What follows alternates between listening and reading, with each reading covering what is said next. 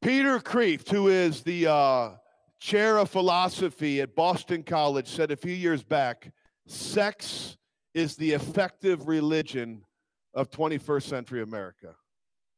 That's a pretty apt expression, I would say. I think sex is the effective religion of 21st century America. But it's a very apt expression, not just because of that, because that is a good description of first century Corinth. We've been going through this little section on sexuality. You're like, who's obsessed with sex, Mike? You or Paul? Well, actually, God is. God is going a few chapters through this because he knows we need some really good teaching on how we steward the gift of human sexuality.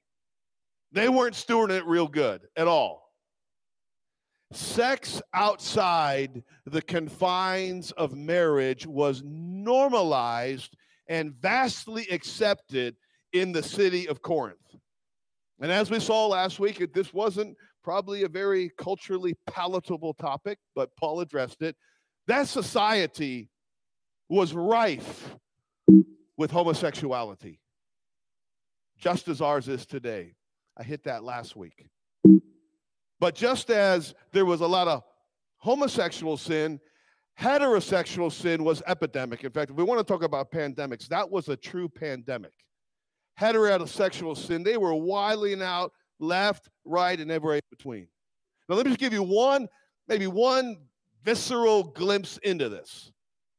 In the city of Corinth, on the south side of the city, there was a mountain that soared 1,900 feet up into the air. On the top of that temple was what was called the Temple of Aphrodite. You know her as the goddess of love. Maybe more appropriately, we would call her the goddess of lust.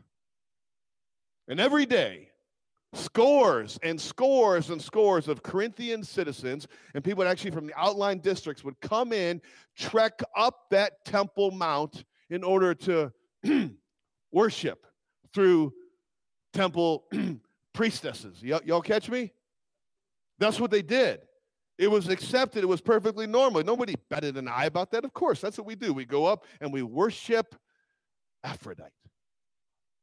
That's what they did there. It was replete in the culture. And see, marriages there, they weren't based on love, like we would know biblical love.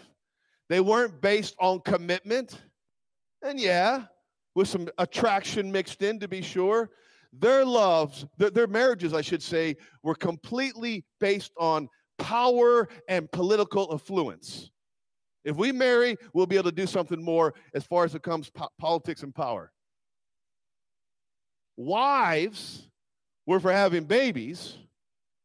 Everything else was for having fun. And nothing was out of bounds for this culture. And it ain't so different today, is it?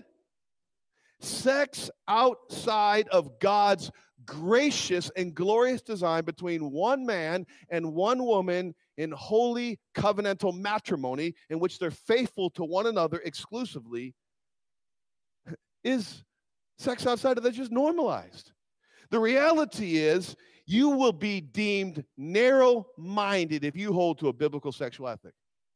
You're going to be called old-fashioned. Some people even say you are hateful. If you say, listen, man, I'm not judging you. I'm just saying God tells us sex is a glorious gift for one man, one woman in covenantal marriage in which both parties are faithful. And so we are so utterly soaked in and steeped in a super sexualized culture, we are not even aware of it. I mean, I read about how Disney does their movies, and over time, they have made Pocahontas, is that right? Look much more alluring than she did in the 50s. That's the design right there. The dad's in and all that. We don't even know it. If you talk to a fish and that fish could talk and you say, hey, what's it feel like to be wet? You'd be like, I don't know what you're talking about, because they've always been wet. And I'm just trying to say we are so steeped in a sexualized culture that whether it's magazines targeting young teens and all that other stuff, it is dialing in on that. And that's why I would say this passage for today is so doggone crucial and critical and applicable for us today. Now, I want you to remember the words from one of the greatest movies ever, Run, Forrest, Run. The message today is run from sexual immorality. And I'm not quoting somebody talking about Forrest Gump. I'm actually quoting the verse I just read, right? He says, flee from sexual immorality. That's the big idea. What's the big idea today? So if I say, hey, what did you hear about today? The answer would be, yeah, run from sexual immorality. Now I'm going to give you a little subtitle there too. I want you to remember this. And the reason is your body counts. What's the subtitle? Second big idea, if you will. Run from sexual immorality. Why? Because your body counts. Now, what we're going to do is this. We're going to see the rationale the world uses with your flesh to get you to run into sexual immorality, okay? The rationale, the fallen rationale of the world that tries to get us to run into sexual immorality. And then we'll take a little bit longer look at the reasons God gives us to flee or run from sexual immorality. Good to go? So number one, the rationale the world uses to get us to run into sexual immorality and not actually flee from it. Here's the first rationale. It goes like this. I'm free. Who are you to tell me what to do with my body? I mean, it's my body, right? Don't tell me nothing. I can do what I want. This is my body. And most people, it doesn't matter what their religious or irreligious perspective is. Read this with sociologists and philosophers and everybody else, that the so-called sexual revolution of the 1960s ushered in a tidal wave of sexual immorality of unprecedented proportions in our day and age. I mean, the arms of tolerance have stretched so wide, they're now closing to choke the life out of us. This mentality says, you're free to do as you please. Don't let anybody tell you what to do with your body. You're free. It is your body. Now, of course, you expect non-Christians to say that, right? I mean, playing a couple of hardball teams, and one of the guys was getting married, and some other guy said to him, well, this is your last night to go do whatever you want. I mean, I expect that mentality with lost people, right? But here's the thing. This was infecting the church of Corinth. They were imbibing that. Verse 12, chapter 6, all things are lawful for me, Paul writes. Now, did you know something particular about that expression right there? It's bound by what? Quotation marks. Why is it bound by quotation marks? Because the translators rightly understood that Paul is quoting a popular pseudo-Christian quote and philosophy that was circulating around the church of Corinth. People were saying, hey, listen, all things are lawful. But the idea of what they were saying is, listen, because of grace, because we've experienced grace, nothing is out of bounds for us now. We've been forgiven. We've got grace. All things are lawful. We can do anything. All things are lawful. And just like people do today, they were ripping gospel truths out of context. Whom the Son sets free is free indeed. You're free. Do whatever you want. Or that verse from Romans 6 people misuse. You are no longer under the law. It doesn't mean do whatever you want to do, right? And today, Christians will concede, that may not be the best thing for me to do, but you're just going through your youth, or you're just in this season of your life. And besides, God is a God of grace, and God is a God of forgiveness. So, it's really not that big deal. You'll be forgiven. Now, my answer to that is, well, are you sure? Are you sure? Paul does agree here in this text, all things are lawful. Like he would probably say that with qualifications, right? In fact, he gives the qualification. He says, but not all things are helpful. And that he's using massive understatement right there. Not all things are beneficial. So the question we should ask when we are exercising a freedom we have in Christ is this: is it helpful to my walk? Is it beneficial to my walk with God and the way I'm reflecting God before a lost and watching world? Because when we don't ask that question, often what we think is freedom is actually leading to slavery. Which is why Paul says in the next verse, or latter part of verse 12, he says, all things are lawful by me. He quotes it again for me. But then what does he say? But I will not be dominated by what? By anything. Paul is acknowledging that when you get this freedom thing twisted, you actually go back into slavery. And he doesn't want that. All things are lawful, but not everything is helpful. And since the fall of humanity, the affliction of addiction has been the curse on humankind. We are just prone to some kind of addiction. You think about your life right now. Think about something that you can't stop doing. You know in your head you ought not to do it, right? But you just keep going that way. And Satan is so crafty, he will use our freedoms to bring us back into bondage.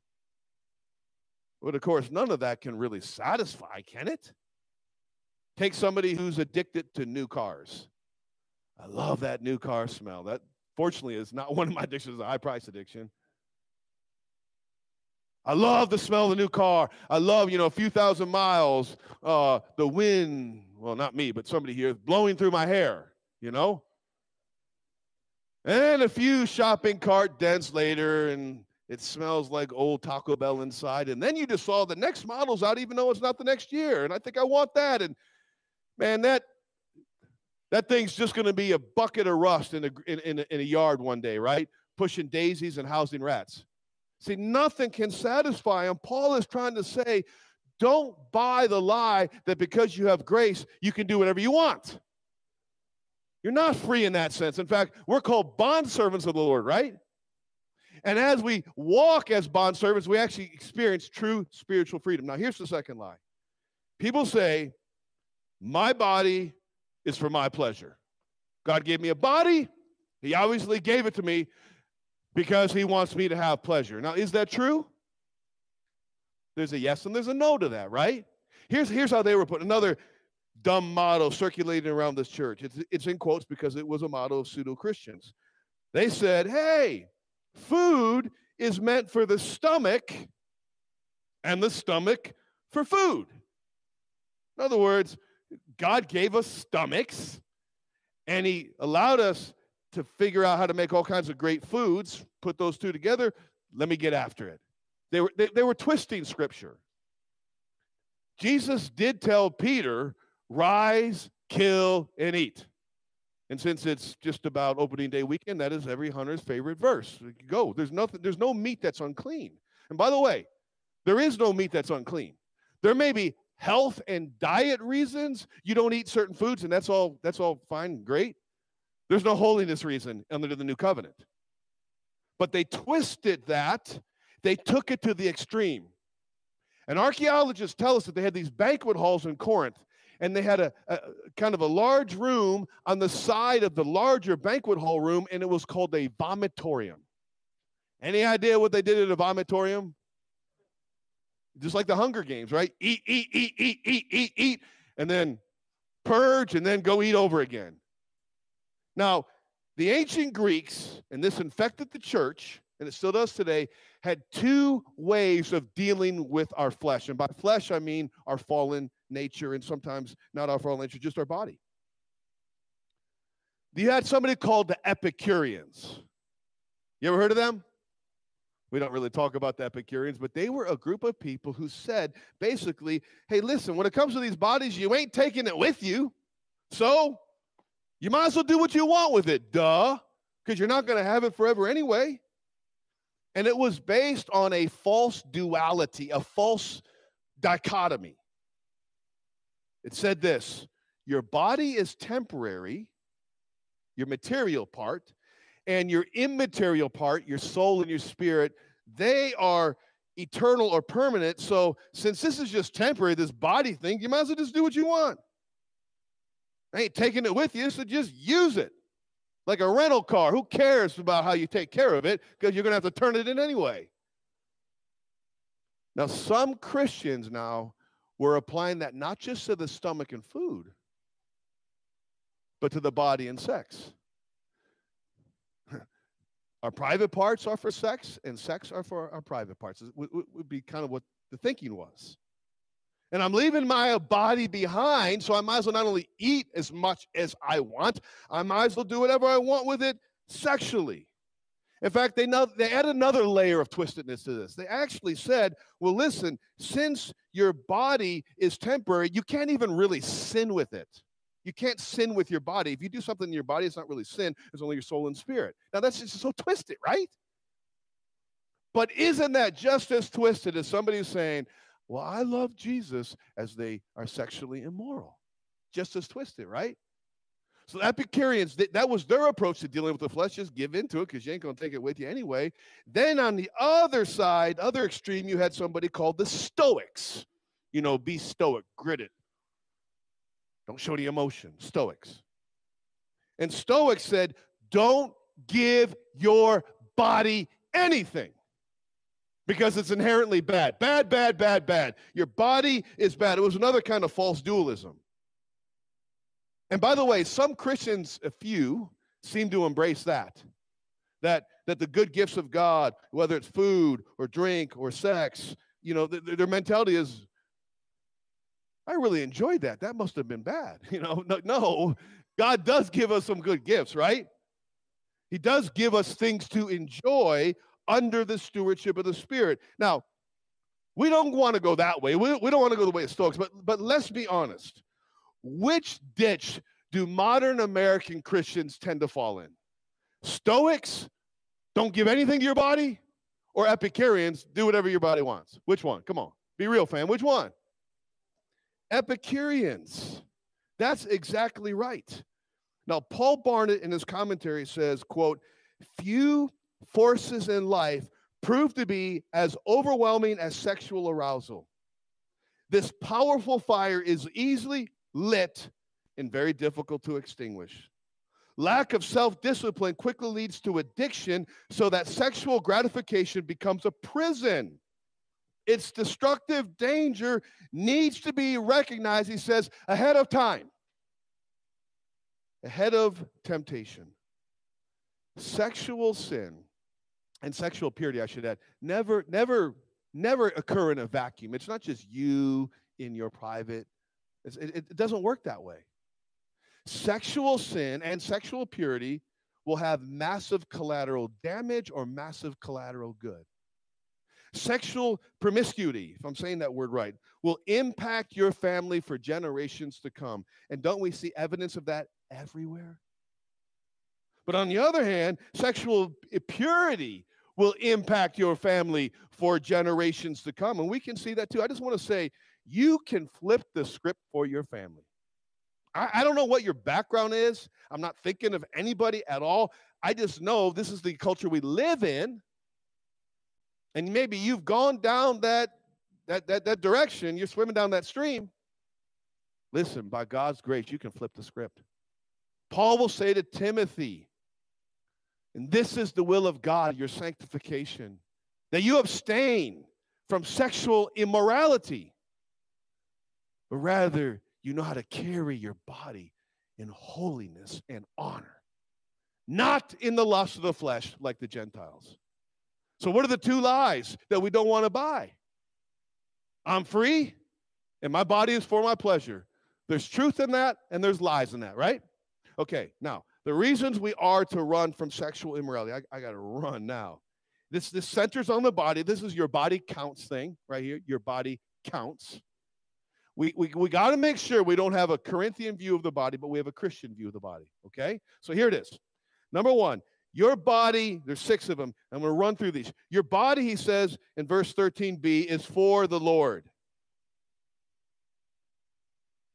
The body, he says, is not meant for sexual immorality, but for the Lord, and the Lord for the body. Your body is a gift for the Lord. And that steers us away from Epicureanism, just give it what it wants, and Stoicism, don't give it anything. Rather, he cast a positive vision for how you use your body in accordance with his principles, in accordance with the word of God. By the precious doggone place, right? But that wouldn't be good stewardship. Or I could be a stoic and I could say, no, I could never use this offer, right? Now I got to figure out how to do that, and I hope I can. But do you understand the illustration? I want to be a good steward of the gift of that house in Ireland. I want to be a good steward of this body. But now this leads to the second reason your body counts. Verse 14, number 2, your body is going to be raised. Look at it. And God raised the Lord and will also raise us by his power. Now, we are less than Christian in thinking about our bodies a lot. Have you ever said, well, my body's just a shell? I think I probably have said that myself. Maybe you have. I don't know. Like, we almost have a hermit crab idea of our bodies. Hermit crab gets a shell, lives in it for a while, and then ditches it. And I don't know if I'm right about this, but then they get another shell. But they come out, that shell isn't part of their rest of their body, right? And sometimes we give people the idea that, your body is just kind of a temporary thing, a shell. Do you know your body's not a temporary thing? You're going to have your body forever. It's part of you.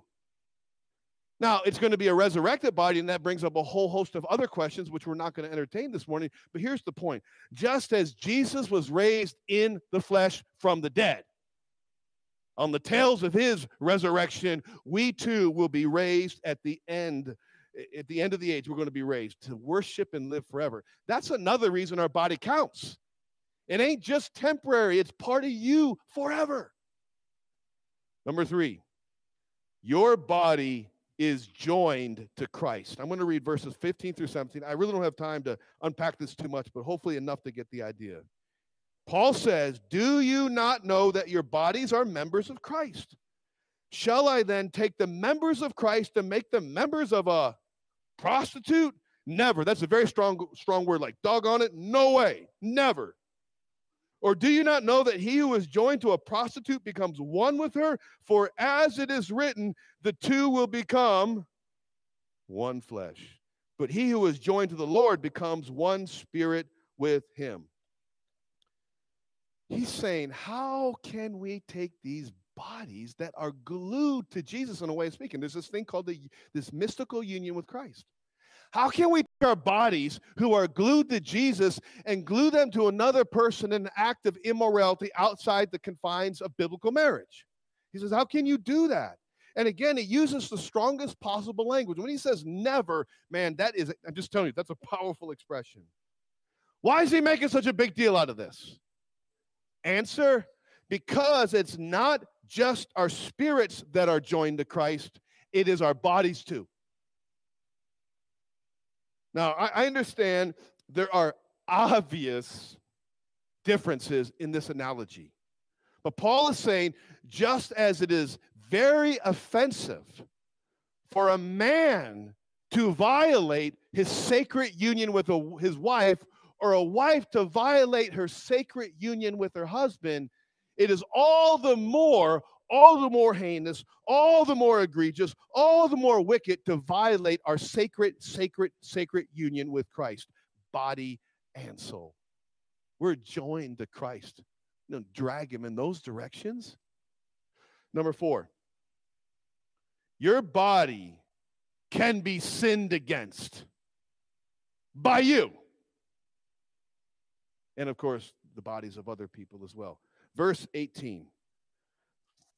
Flee from sexual immorality. There's the tagline for the sermon. Every other sin a person commits is outside the body, but what? The sexually immoral person sins against his own body. Now, is Paul saying don't worry about other kinds of sin? It really ain't no big deal? No. All of our sin nailed Jesus to the cross. But what Paul is saying is that there is something particularly damaging about sexual sin.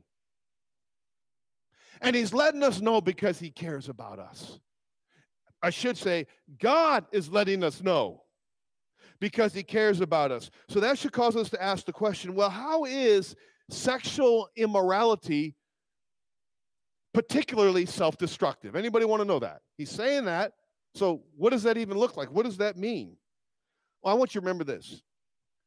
Your body is more than flesh and bones and organs and tissue and tendons and all of the rest. No, when we talk about your body, we're talking about your mind.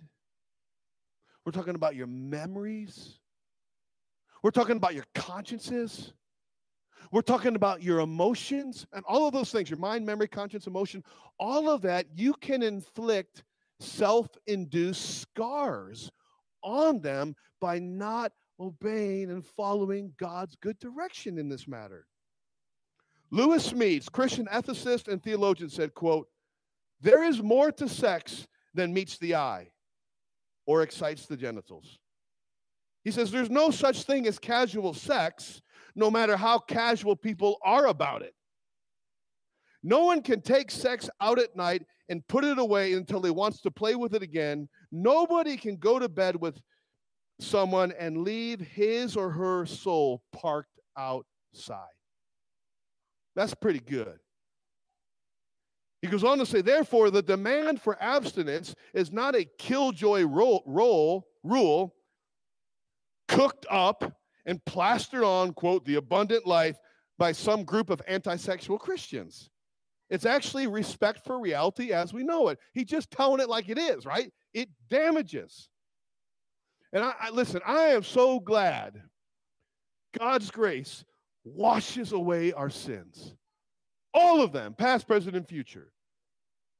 But there are some scars on our minds, on our emotions, on our consciences and memories that, while in the grace of God do fade away over time, will not finally be abolished until we are fully glorified.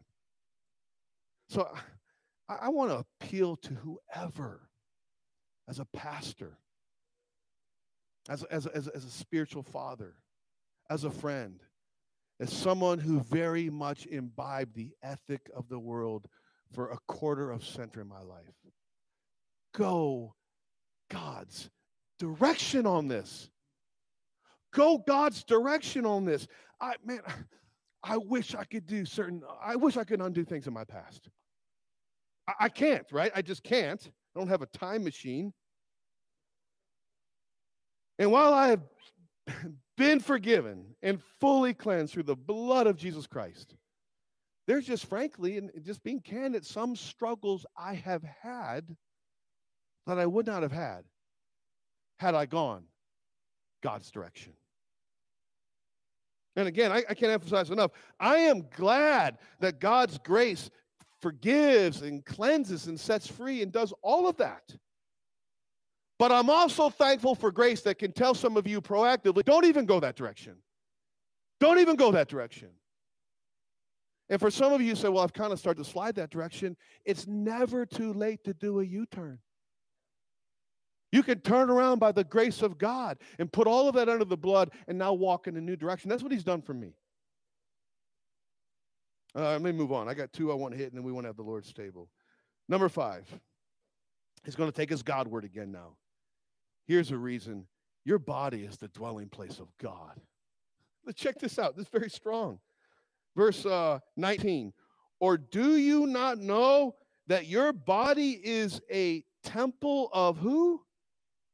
The Holy Spirit within you, whom you have from God.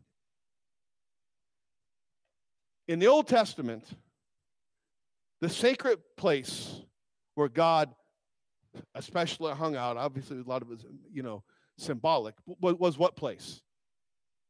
The temple, and specifically the ultimate clean room in the temple, the place called the Holy of Holies. Do you know in this church age who is the Holy of Holies? If you're a Christian, raise your hand. You are, I am. We are the Holy of Holies. We're the dwelling place of God in this new covenant era. God lives inside his people by his Spirit. That ought to drop us to our knees, honestly. God lives in us. Full stop. The Holy Spirit lives within us. The temple, listen, the Corinthians would climb up that old Temple Mount to Aphrodite and worship sex as their God. But as Christians, we are the temple of God now. And we worship the God of sex, the God who gave sex and all other good gifts, and we do it his way through intimacy in holy marriage and celibacy and singlehood, which we are going to hit those things pretty hard the next 3 weeks, so come back. But your body, family, is a dwelling place of God. Finally, your body was redeemed at infinite cost. I want you to look at this. We close with this. He says, you are not your own. For why aren't we our own, those who raised their hands? Why aren't we our own? What's the answer here? Because you were bought with a price. And the word bought could be translated ransomed or rescued or redeemed. Brothers and sisters, we were bought with a massive price. I want to tell you a very unlikely love story. There's a guy named Hosea. He was told to marry a woman to massively understate her issue, who had a spotty background and who would have a very spotty future. So he marries this woman who, again and again, will spurn his holy love to go sell herself on the street. Man after man. Man after man. One night stand after one night stand. And we know where that lifestyle leads. Pretty soon, she is so used. She's literally on an auction block. Stripped down naked so people can gawk over her like a piece of meat and figure out, well, what would she be worth after all she's done and been with? So they start holding an auction, and the auctioneer, he probably says, well, I better start pretty low. Do I have 5 shekels? And from the back of this group of men, 5 shekels. Only it's a voice she can recognize. It's the voice of her husband. Somebody says, well, she's maybe worth something a little bit more. 6, 7, he says. And on and on and on up until 15. When no one moves after that, bam, gavel comes down, and he has redeemed her out of the slavery of her sexual bondage. And he didn't do it to punish her. He did it to rescue her. He didn't do it for some kind of sick revenge on her. He really loved her. And that's what God did for us. The Lamb of God, the firstborn of the ages, the Son of his love, lay down his life. And he stepped up on that auction block for us. And he paid the price with his own blood so that we could be forgiven of our sin, sexual sin included, and walk in a new life of righteousness in which we are being perfected from one level of glory to another, no matter what your past was. That's the power of the gospel. And again, Jesus did it for all who would turn from their sleeping around, whether it's physically sleeping around or just spiritually, because all of us sleep around in some way, shape, or form. That's what idolatry is, looking for love in all the wrong places. So he says, glorify God in your body. That's how he ends. How do you glorify God in your body? You run from the lies that fuel sexual immorality. I'm free. My body's for my pleasure. And you embrace these gracious truths, all centered on your body, because your body counts. Indwelt now by the Spirit of God, purchased by the blood of the Son of God.